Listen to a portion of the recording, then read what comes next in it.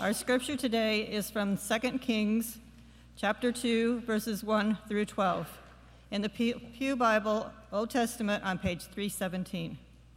When the Lord was about to take Elijah up to heaven in a whirlwind, Elijah and Elisha were on their way from Gilgal.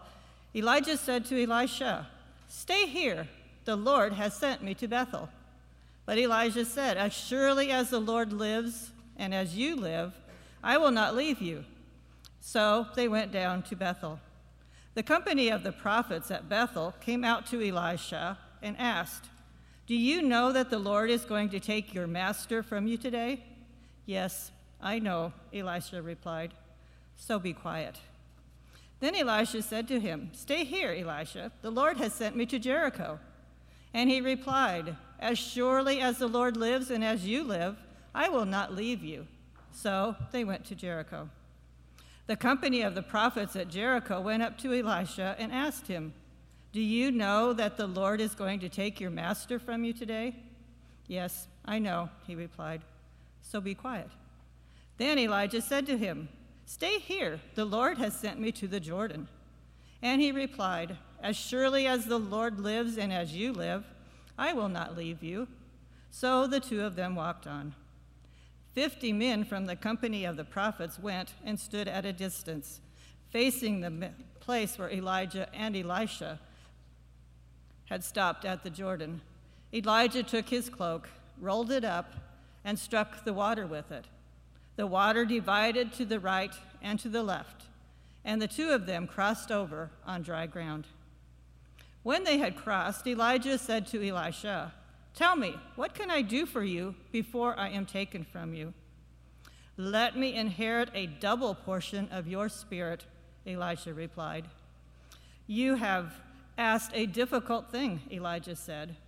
"Yet if you see me when I am taken from you, it will be yours. Otherwise, it will not." As they were walking along and talking together, suddenly a chariot of fire and horses of fire appeared and separated the two of them. And Elijah went up to heaven in a whirlwind. Elisha saw this and cried out, my father, the chariots and horsemen of Israel." And Elisha saw him no more. Then he took hold of his garment and tore it in two. This is the word of God for the people of God. Thanks be to God.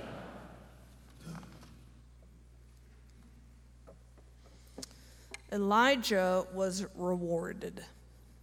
Unlike any other Old Testament figure, Elijah was rewarded for his great faithfulness to God, for his prophetic voice, for his willingness to go and do what God had asked. He was rewarded by being taken up directly to be with God. No bother with dying, no slow deterioration of his body, no pain, no worry, no funeral, no burial, simply up to heaven in a whirlwind of fire and smoke and dust. Elijah was here, and then he was gone to be with God.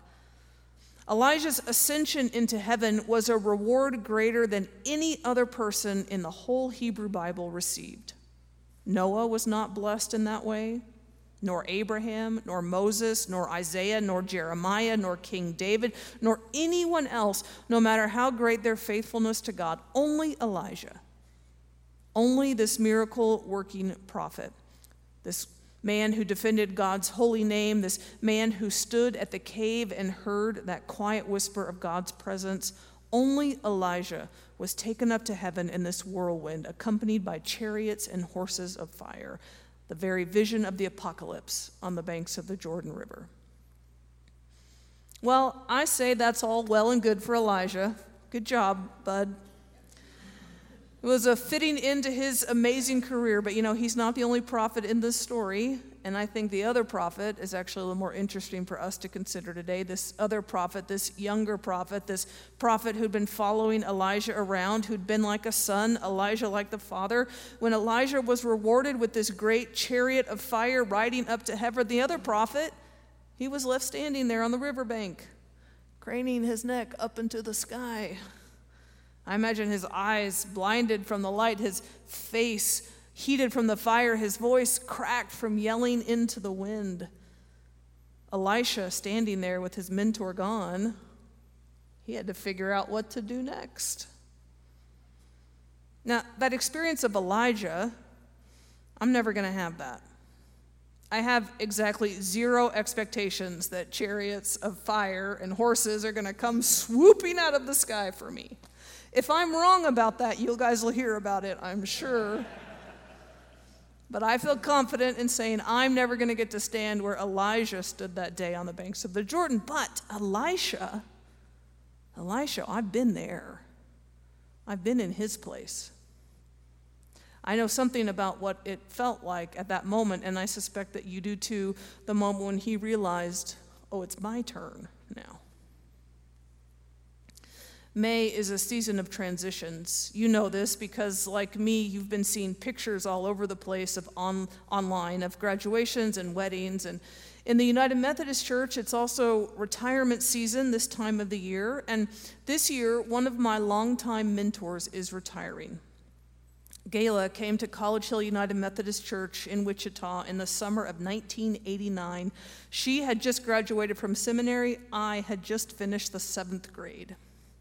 And it really makes me laugh now to remember the awkward kid I was and what I must have been like when she met me as a 12-year-old. No need for you to say anything about the awkward adult that I am now. You just keep that to yourself.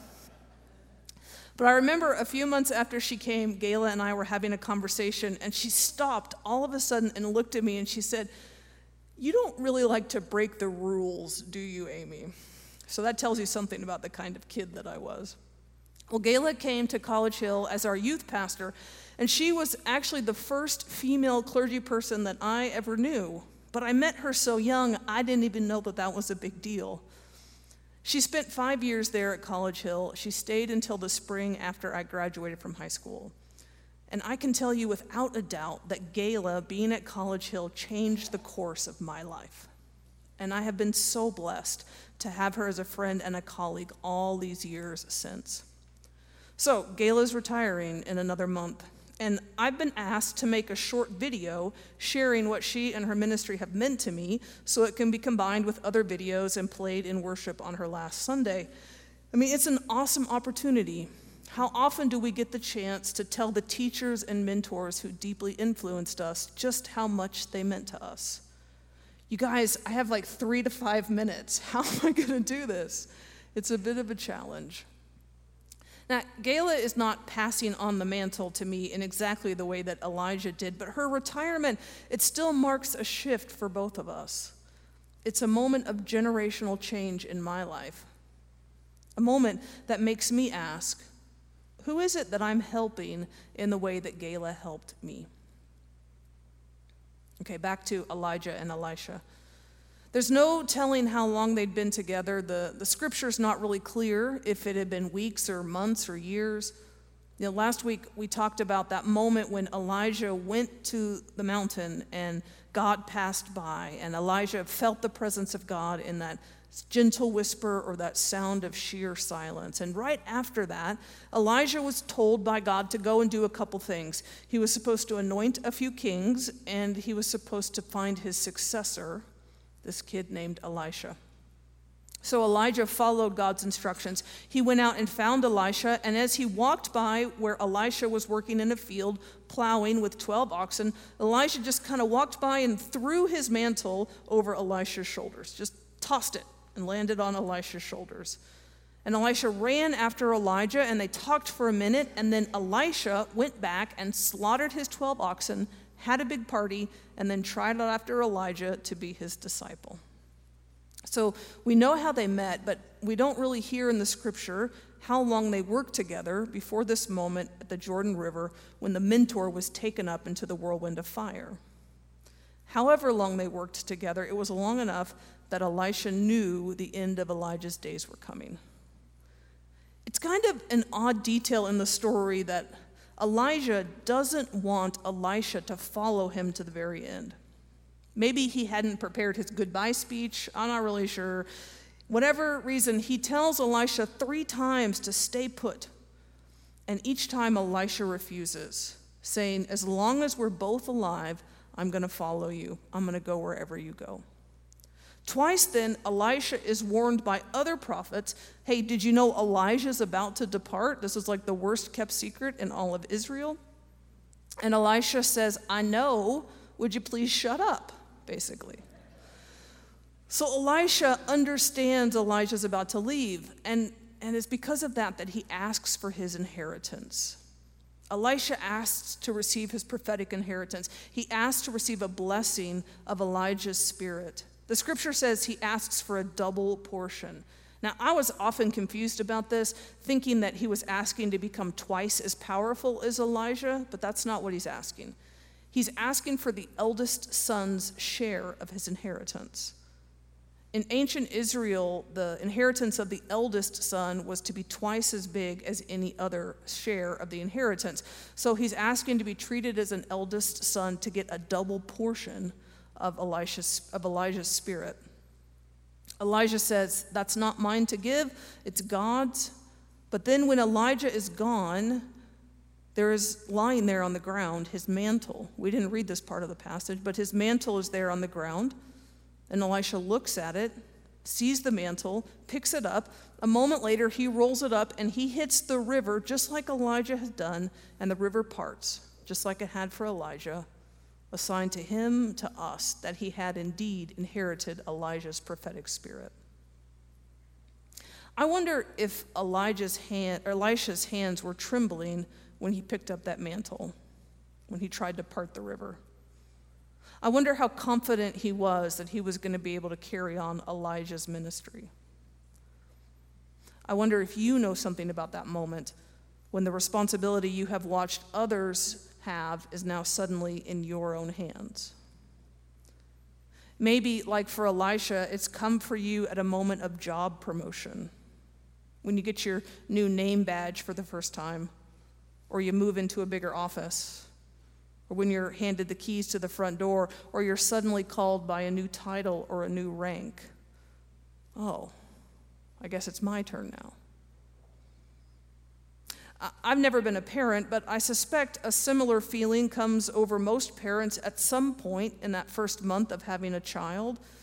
Perhaps a mother or mother-in-law has been with you to help in those first days, but at some point everybody leaves and you're left with this little infant. And they're totally dependent on you. And suddenly you feel the responsibility and possibility and fear and pride like you've never felt in your life. And you say, oh, it's my turn now.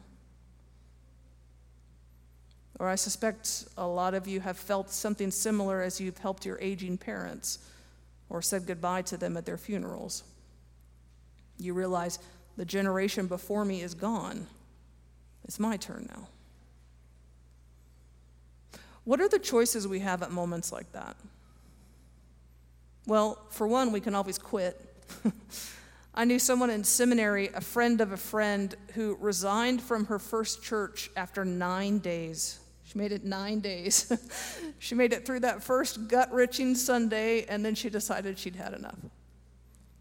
I suppose even as a parent, one can decline the responsibility and turn to a spouse or partner and say, the baby's yours, call me when she can talk.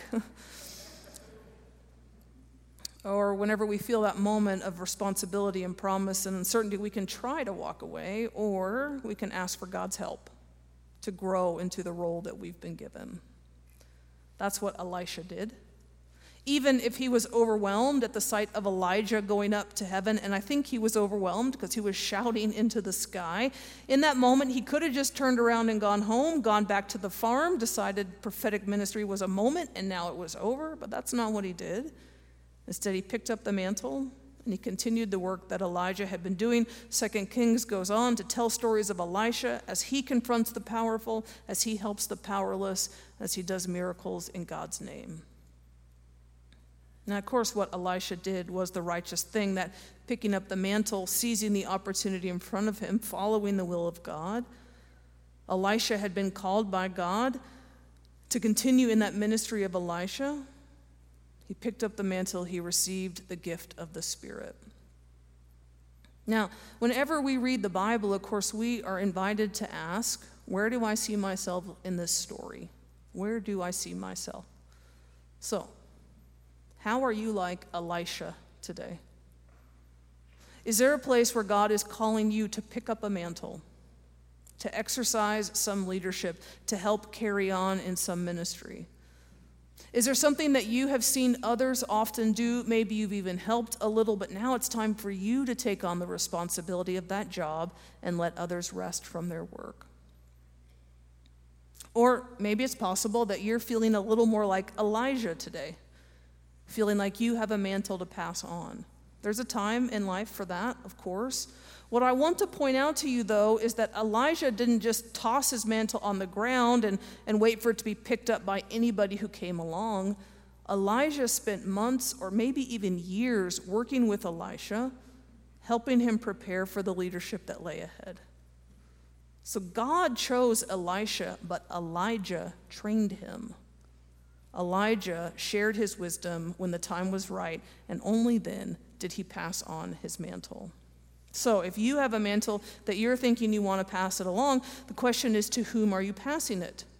Who are you in relationship with right now in a way that will equip them and encourage them so they're going to be ready when your time with the work is done?